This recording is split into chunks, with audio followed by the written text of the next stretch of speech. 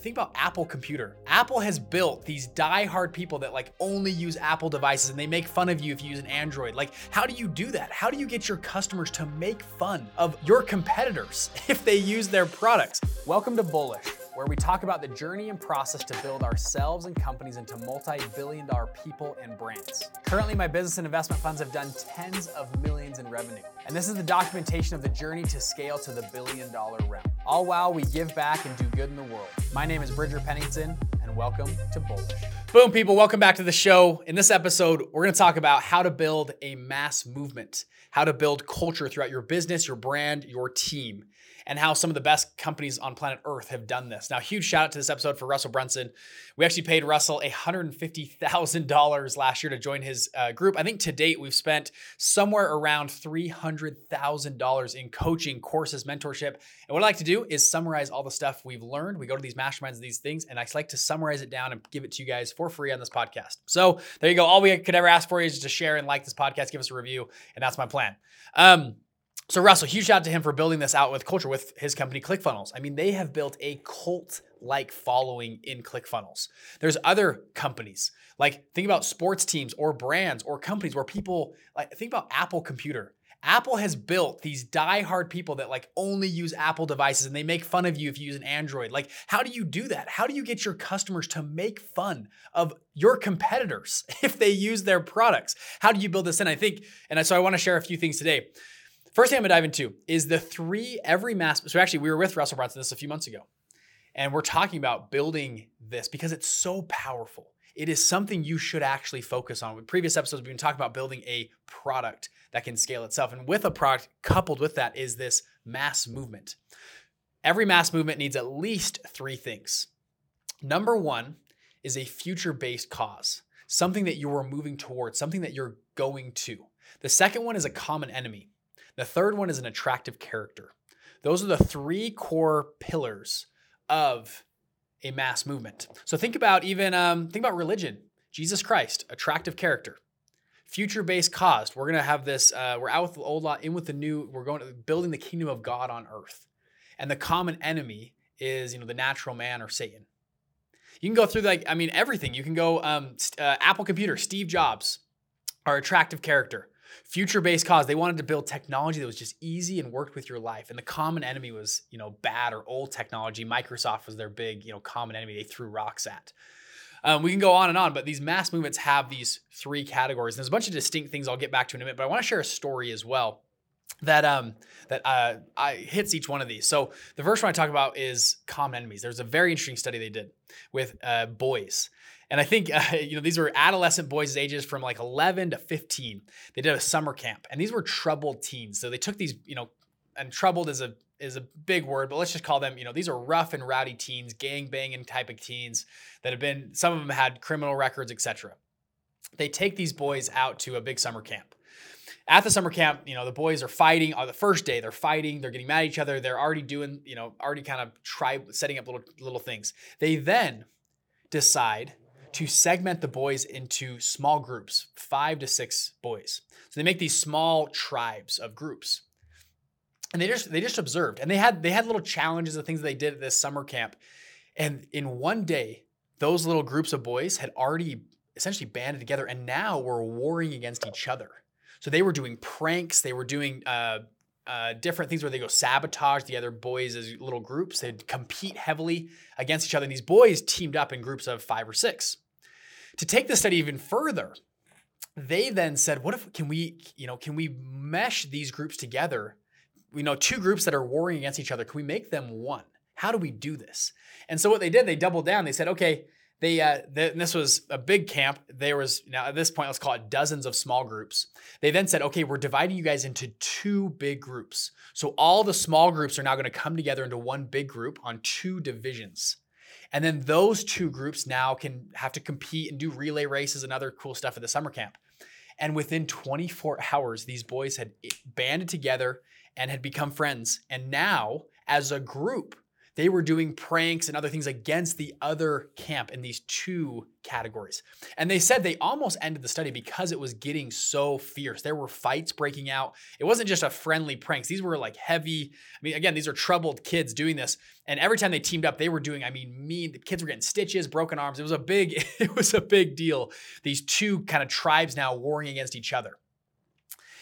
They then finally doubled down. So on the way home, and they said they had to separate the buses because the kids were so angry. They had all these angry things that were going on between the two groups.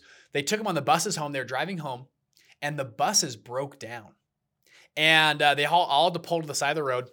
And they had all these boys together, and they said, hey, we now together need to, I think they pushed the bus down the road, or they did something to fix the buses.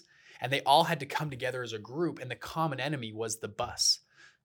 So you take this whole story where they were all individuals, and then you put them in small groups with the common enemies of each other. And then they put them in two big groups with common enemies of the other group.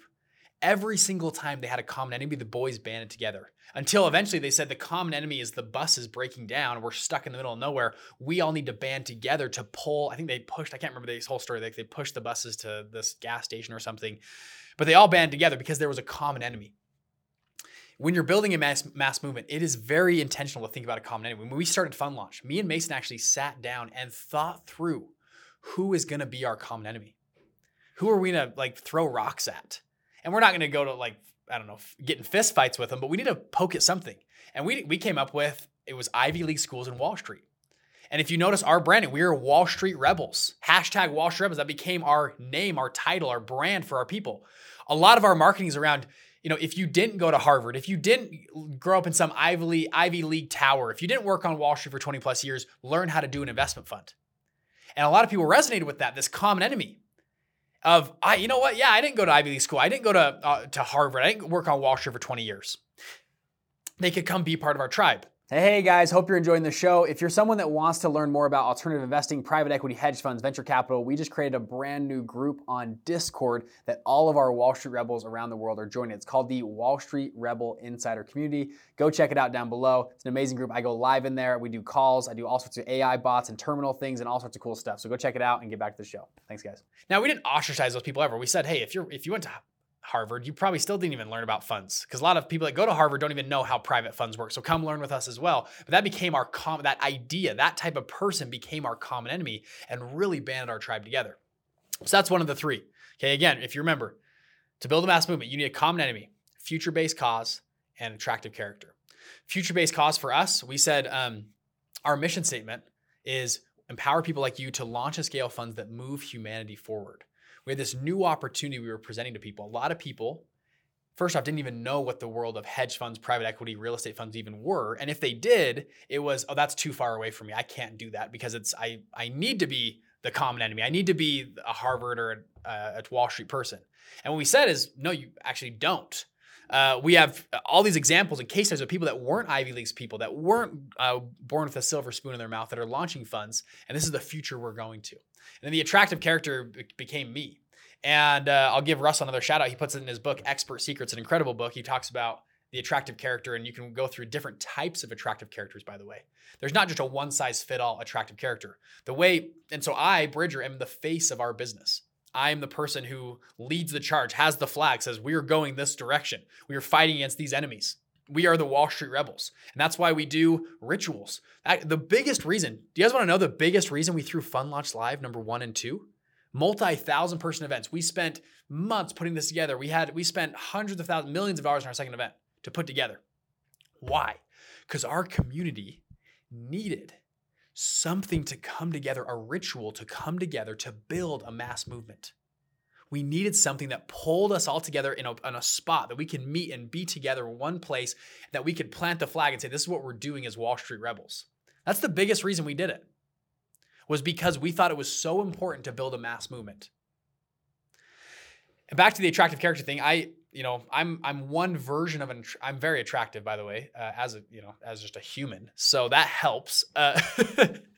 I'm just kidding. But the attractive character, there's some attractive characters that are the hero base, like the what you would think of like Superman would be like the hero, just like I'm the person, come follow me. There's other attractive characters that are the reporter attractive character. Some of the people that just they bring information together and consolidate information for you. Other attractive characters are the reluctant hero is what Russell puts it in, and he calls himself that, meaning he didn't want to be called this, but he felt obligated to be called out of his thing to go and be that attractive character. And you can dive into deeper about how to build an origin story. Every attractive character needs an origin story and the hero's journey. If you look at script writing, the hero's journey is massive, and the hero's 2 journeys of how you do that. And we'll talk about that maybe in another episode. But building this mass movement, if you have, again, these 3 things, an attractive character, a common base enemy, and a future-based cause, any company, it doesn't need to be even an online marketing company. This could be in your business, selling t-shirts. It could be a manufacturing company. But having a culture like that, all of a sudden, when you make t-shirts and water bottles and have ping pong tables, it makes sense. People come together. People are attracted to your brand. People want something more than just a t-shirt. A great example is a friend of mine, Sean Whalen. Sean Whalen runs a company called Lions Not Sheep. Okay. He made it. He just started. It was in COVID. He just made a t-shirt called, it just said Lions Not Sheep, playing off of all the stuff, the rhetoric of, sheeple and people that were just sheep. And he's like, be a lion, not a sheep. Sean Whalen's a very just intense, attractive character. Their common enemy was sheep. And the future-based cause would be a lion. People bleed for that. It's a t-shirt company, for crying out loud. And he throws huge events, multi-100 people event. People are flying out, like beating their chest, like lions, not sheep. It's a freaking t-shirt company. And yet it's become something so much more. So if you're listening to this, don't say, oh, it doesn't work for my company. No, it does. This works in every category and industry. And something like Lions Not Sheep is a great example. Customers will pay 10 to 20 to 30 times to fly out, buy tickets just to be a part of the movement. That, yeah, they have a t-shirt, but it's more of the future-based cause, the attractive character, the common enemy that they are fighting. And t-shirts reflect that. So Sean was like, okay, now he runs a coaching group that makes hundreds of thousands of dollars. And now he runs other things that have built off of literally a t-shirt company because he built this mass movement so hard in his brand and company. So do not count yourself out. I can't do this. You can do this. You actually need to do this. If you do not do this, your competitors will do it, and your customers will then become loyal, diehard followers of their brand, of your competitors' brands. This is something that is necessary for your business. Last thing I'll leave with you with. So we were with Russell in this small group, and I'm giving, again, huge shout out to Russell. He's an incredible mentor. I love the guy. He's an incredible dude. If you have a chance to be around Russell Brunson, he's incredible. I love the guy. We're actually going next week. We're going to be with him and probably like 12, 15 other people just to mastermind for a whole weekend. It's going to be really fun. He said this, though, to us. We were talking about building a mass movement, and he said, all mass movements that really took off and really took over the world all started with a book. A book or a manifesto, an article, a writing on the wall, and literally physical writing that said, this is what we stand for, this is what we don't stand for, this is our future-based cause, this is our common enemy. Written by the attractive character is what moves nations. You look at World War II, was started by Mein Kampf from Adolf Hitler. He wrote a book that started a mass movement. You look at, that's kind of a negative one, but look at positive ones. I mean, you look at these, Martin Luther, who put the thesis on the door of the Catholic Church, started the Protestant movement. It was started by a manifesto, you could call it. Communism was started by a manifesto. America was started by the Constitution, a document written by an attractive character, the founding fathers, and George Washington as that main attractive character, with a future-based cause and a common enemy, the British. I mean, you can go every single mass movement on earth. The Book of Mormon. I'm a member of the Church of Jesus Christ of Latter-day Saints. I'm a member of this. It was started with a attractive character named Joseph Smith and a book called the Book of Mormon that was ancient scripture that was translated and all this stuff and started this mass movement. You can go time and time again. You can look at companies that have these. Steve Jobs wrote Nike. If you guys have seen Air, he writes that manifesto out of what Nike is and what they aren't. And that inspired his company and organization. So I highly recommend if you're building a mass movement, build a manifesto. Right now I'm in the process of writing a book for this exact same reason. And because and that's why people continue to write books that are attractive characters typically, of what you will stand for, what you won't. We built out and wrote down core values, we stick them on our wall. We do this whole thing because of how important it is for our company to have and to live by and to be a part of as a mass movement internally. And right now we're building stuff for external stuff to be our manifesto, what we go for, what we do, what we don't do.